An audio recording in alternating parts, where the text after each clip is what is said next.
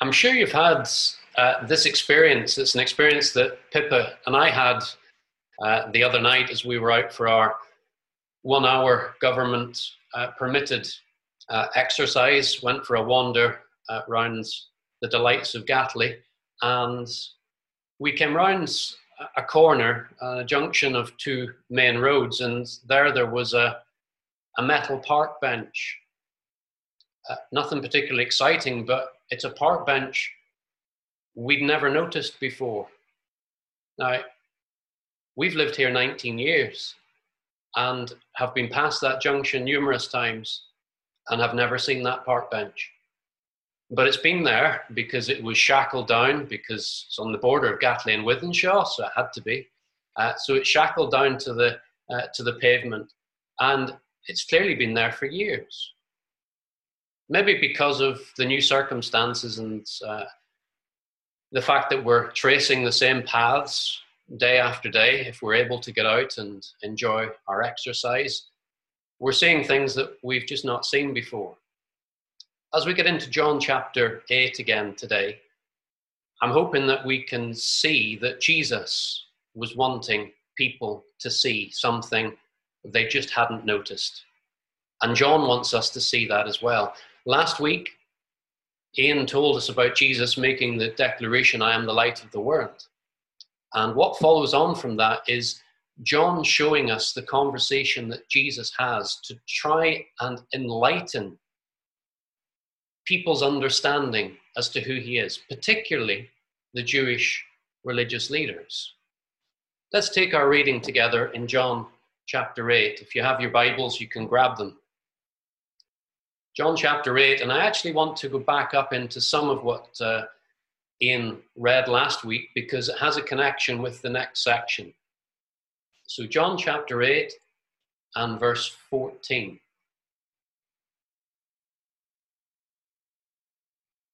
Jesus answered, "Even if I testify on my own behalf, my testimony is valid, for I know where I came from and where I am going. But you have no idea where I come from or where I am going. You judge by human standards. I pass judgment on no one. But if I do judge, my decisions are true, because I am not alone. I stand with the Father who sent me. In your own law it is written that the testimony of two witnesses is true. I am one who testifies for myself. My other witness is the Father who sent me." Then they asked him, "Where is your Father?" "You do not know me or my Father," Jesus replied. "If you knew me, you would know my Father also." He spoke these words while teaching in the temple courts near the place where the offerings were put. Yet no one seized him, because his hour had not yet come. Once more, Jesus said to them, "I am going away, and you will look for me, and you will die in your sin. Where I go, you cannot come." This made the Jews ask, "Will he kill himself? Is that why he says, 'Where I go, you cannot come'?" But he continued, "You are from below, I am from above. You are of this world, I am not of this world. I told you that you would die in your sins. If you do not believe that I am he, you will indeed die in your sins." "Who are you?" they asked. "Just what I have been telling you from the beginning," Jesus replied.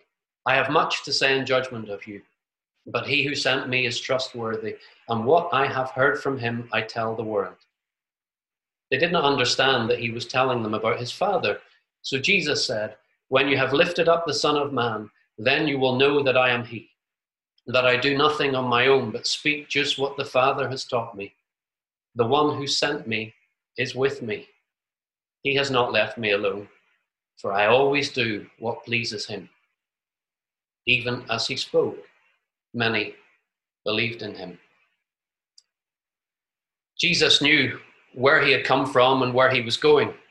Back in John chapter 6, he told the crowds in Galilee after he'd fed them with the 5 loaves and 2 fish, he said, "I have come down from heaven." But here in Jerusalem, he's not been as clear cut. He said, "I know where I came from and where I'm going," without being very specific about his origins. Back in John chapter 7, we saw how they were puzzled about his claims about where he had come from. And they thought he was talking about his hometown of Nazareth. And they said, no prophet comes from there. So they were thinking merely in earthly terms. But the Lord comes back round to this again, wanting to shed light and understanding into these people's minds and into their hearts about the reality of where he has come from, which is heaven itself. Here's the good news of Christianity, that God himself has come in to humanity. Knowing where he'd come from and where he was going meant that he went on to say in chapter 8 and verse 21 of chapter 8, he says, I am going away, and you will look for me, and you will die in your sin. Where I go, you cannot come. So John has brought us in to understanding that Jesus is the one who has come from heaven. Earlier in the book, he's already told us in the opening chapter that he is the Word who has become flesh. He's also said in John chapter 3 that he is the one who is from above, who is above all. So we know where Jesus has come from as we read John's gospel. But the people in Jerusalem, the Jewish leadership, the religious leaders in particular, just couldn't get it. And here was Jesus saying something further to them. He says, and I'm going away, and you will look for me, and you will die in your sin. And where I go, you cannot come. It actually says at the beginning of verse 21, once more Jesus said this. He'd already said it back in John 7, verse 33, as we have it recorded. And he said there, you'll only have me for a short time, and then I'm going to the one who sent me. So he knew where he'd come from, and he knew the one who had sent him. And John has already told us, as observers working our way through his gospel, who the one who sent him is. It's his Father God, and his origins are in heaven. Jesus said in John 7:33, says, you will look for me, to the Jewish leadership, but you will not find me. And where I am, you cannot come. You will look for me. Where I go, you cannot come. The people back in John 7 were probably thinking that when Jesus was referring to me, when he says, you will look for me, they were talking about himself as Jesus, because they interpreted it then as saying, is he going to go to the Greek-speaking Jews? Maybe because he's not getting a following here, he's going to go away to them. But here I think he's developing it further. He says, you will look for me, and where I go, you cannot come. Jesus was getting at the point that they weren't actually now looking for Jesus. The way John tells us this is, he says that the Jewish leaders were watching for Jesus that they might kill him. That was the only reason they were looking for Jesus. So what did Jesus really mean when he said, you will look for me? I think he's getting at the great hope that the Jews had in their Messiah, the great deliverer. They were looking for the Messiah. They were looking for the Messiah that God had promised, the great deliverer, the great savior, the great king. But they were looking, these religious leaders, for their own version, as they understood it, of Messiah. They were looking for a Messiah who would endorse their righteousness and their way of life. And Jesus certainly didn't match that description. Jesus said, you'll look for me, and you won't find me, and you will die in your sin, and where I go, you cannot come. You know, bypassing Jesus in the search for salvation, and looking for something or someone to save us, which is what everybody in the world is after. If we bypass Jesus because we don't see him for who he is, then we won't go where Jesus has gone, even if we're very religious. This was spoken to religious people who knew the Hebrew Bible inside out, remember that. And Jesus said to them, you'll look for me, and you will die in your sin. Sin there is singular. I'll explain why that's important as we move on. John, as he's recorded the words of Jesus, is really getting at our natural condition as human beings. We will die in our sin, in our search for a savior. And if we bypass Jesus, we will die in our natural condition. Paul's the one who says all have sinned and fall short of the glory of God. And thankfully, he says also all are justified freely by his grace through the redemption that came by Christ, the Messiah, Jesus. Sin is a crime and an offense against a holy and a perfect God, choosing to live our way rather than his as rebels. And for that reason, Paul says in Ephesians 2 verse 3, he says, by nature we're deserving of wrath. We die in our sin, in the search for our own construct of Messiah Savior. And if we bypass Jesus, we cannot go where he has gone. Jesus went on, verses 23 and 24, and said, you are from below, I am from above.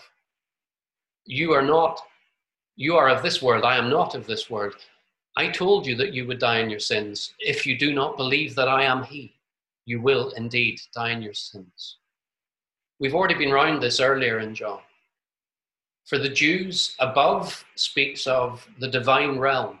It speaks of that which is beyond the created order. Below speaks of the created realm. And Jesus is saying that here, the people who were standing in front of him, listening to him, are so limited in their understanding because in their nature they are sinners.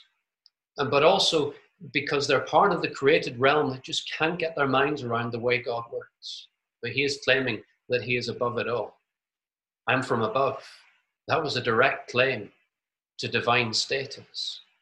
And this is, again, repeating it, the good news of Christianity that's centered in the person of Jesus of Nazareth, who is the Christ, the Messiah, the Savior that we're all looking for. The good news is that the one from outside of the system that is broken, the one who is above this world and not conditioned by the way this world thinks, God himself, his Son, came in the person of Jesus from outside of creation and outside of this world system to come in and to reveal himself to us in the person of Jesus. This is the reality of who Jesus is. And Jesus says to them, you might notice here, he says, you will die in your sins. He says, I'm not of this order that you used to. I've come from outside of it. I've told you, you will die in your sins. If you do not believe I am he, you will die in your sins. He ratchets it right up. The stakes are higher. If you do not believe that I am, the NIV has the word he inserted, because I think they're saying that here was Jesus appealing to his status as Messiah. If you do not believe that I am the Messiah deliverer, you will indeed die in your sins. Sins is plural. We will die in our sin because that is our natural condition if we bypass Jesus, seeking some other salvation. And we will die in our sins, the evidence of that natural condition. The plurality of that word there speaks of that which flows from us because of our condition, our thoughts, our actions, our words, our desires, that give evidence to the reality that we're sinners, deserving of wrath. But Jesus is claiming here that he has come from outside of this broken, sinful system to come in so that we might go with him to where he has gone. He said, if you do not believe that I am he, you will indeed die in your sins. We can't bypass Jesus. We have to believe that he is the Messiah. Now, I know my primary audience this morning is a group of disciples, but I'm appealing anyway, just in case, because Jesus was talking to a group of religious men who knew the Hebrew scriptures inside out, and they just hadn't grasped Jesus for who he really was. You know, there's a little nod in what Jesus says to divinity. When he says, if you do not believe that I am, there's enough in what he would have said in his Aramaic language to have that hint back to the great name of God, of the Lord, Yahweh, that was first given to Moses. I am. The Jews by this time weren't pronouncing the divine name and preferring instead to say Adonai, to speak Hashem, the name of the Lord. as in a different way to show reverence so they wouldn't fall foul of the third commandment, which said not to misuse the name of the Lord. But here's the Lord speaking in Aramaic, and he says, if you do not believe that I am. Here was a claim to be the very God, deliverer himself. It's for that reason that Peter, when he's preaching, Acts 4 verse 12 says, salvation is found in no one else. We can't bypass Jesus, because if we do, we will die in our sinful condition and we will die in our sins, the evidence of that. Why would we trust that Jesus is the Messiah? Look at what he said in John 8 verse 16. He said, I stand with the Father who sent me. And lay that alongside John 8 and 29. And he says, the one who sent me is with me. He has not left me alone, for I always do what pleases him. You know, our sin and our sins result in estrangement from God. But here was one who was saying that he has come from outside of this system, and the Father, which was a very clear instruction to the Jews that he was speaking about God. The Father who sent me. He is always with me. He has never left me alone, because I always do what pleases him. Here was the claim to sinless perfection. Jesus, in his life as a man, knew no estrangement from God because he was without sin. What a savior. And then he says in John 8, verse 19, he says, if you knew me, you would also know my Father. You need to go back and look at that and see that Jesus spoke of the Father. That's what the Jews would have accepted, statements going back and linking with Isaiah 63 and 64, where God is referred to as the Father of the nation of Israel. They would have been fine with that. But here he claims him as my Father. And that might make us jump back into John chapter 5, where it says the religious leaders in Jerusalem wanted to kill him because he claimed the Father as his own Father, therefore making himself equal with God. So Jesus says in John 8:19, if you knew me, you would also know my Father. When we know Jesus, we know God. The disciples took a while to get this as well. Philip, in the upper room, just before Jesus would go to the cross, he said, Lord, show us the Father. And Jesus said, are you so slow? If you've seen me, you've seen the Father. We can't bypass Jesus. If we're going to be saved from our sin and from our sins, we have to come to Jesus. And we have to see who he is and what he has done, where he has come from and what his mission is. And that brings us to John 8 and verse 28. He says to these religious leaders who just can't see it, and we're not criticizing them for that, because there are so many who don't, and it's the grace of God that shines this into the lives of people, and that's why we must pray to God for that. John 8 verse 28, Jesus said, when you have lifted up the Son of Man, then you will know that I am he, and that I do nothing on my own, but speak just what the Father has taught me. Jesus here was speaking about his glorification. He wasn't just referring to being lifted up on the cross, because follow the logic here with me.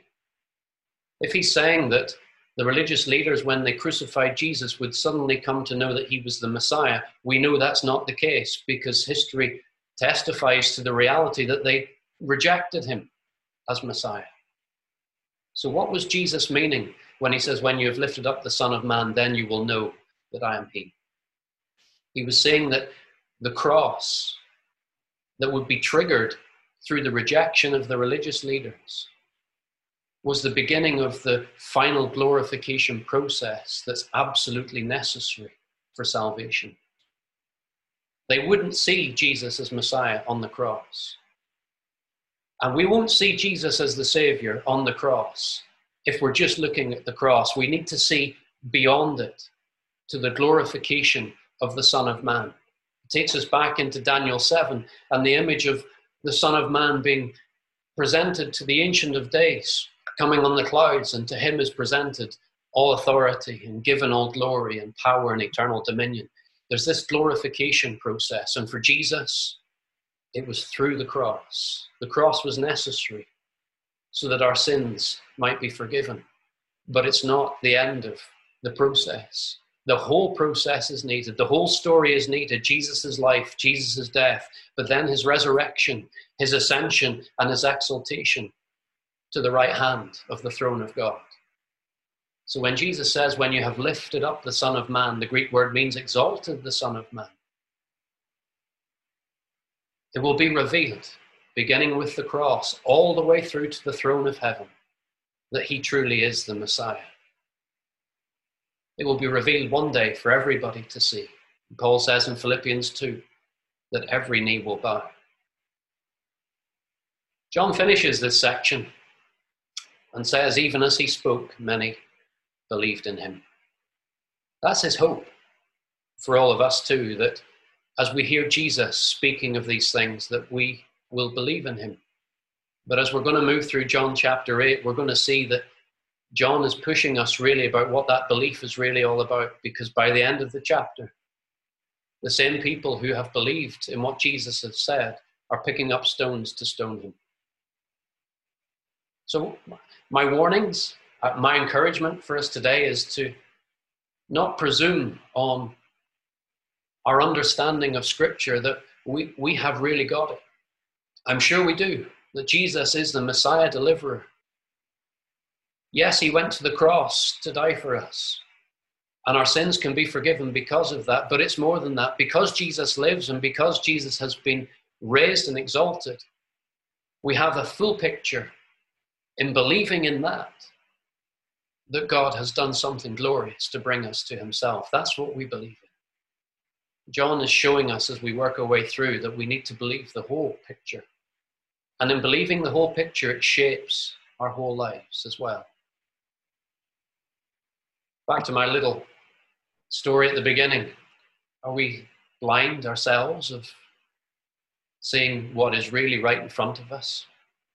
Maybe during this time, as we're spending more time in God's word, and I hope we are, and we're treading over the same paths repeatedly, we're seeing more of who God's Messiah is, that Jesus is central to absolutely everything, for salvation and for service in life.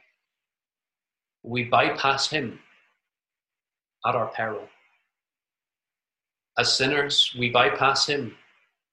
And if we bypass him in our sin, we will not go to where he is. As those who have believed in him, if we bypass him in the things of life, then we're missing out on the joy of being with him. Maybe if we're struggling to see the things of God, we can pray like the psalmist did in Psalm 119, verse 18, open my eyes that I may see wonderful things in your law. Jesus knew that his route to glory would go through the cross. Maybe it's going to be the same for us. Jesus said, Luke 9:23 is one example, take up your cross daily and follow me. The route to glory for us is one that mirrors the life of the Lord. That'll take us through the experience of the pain of death to self and into the freedom of a new life that comes through trusting in him and that his life stands for us. All the while realizing that the glory is guaranteed and is coming. All of this is really summarized with Hebrews chapter 12. Let's turn there very quickly, just in concluding, where all of this is brought together. We see Jesus pursuing his path to glory because of the joy that was in it all. And the encouragement then comes to us in tough times to realize that passing through the same is the journey that brings us to glory. Hebrews 12 and verse 1. Halfway through the verse says, let us throw off everything that hinders and the sin that so easily entangles. Let's not kid ourselves that as believers, the sin doesn't entangle us and make us blind. And let us run with perseverance the race marked out for us, fixing our eyes on Jesus, the pioneer and perfecter of faith. For the joy set before him, he endured the cross, scorning its shame, and sat down at the right hand of the throne of God. Consider him who endured such opposition from sinners, so that you will not grow weary and lose heart.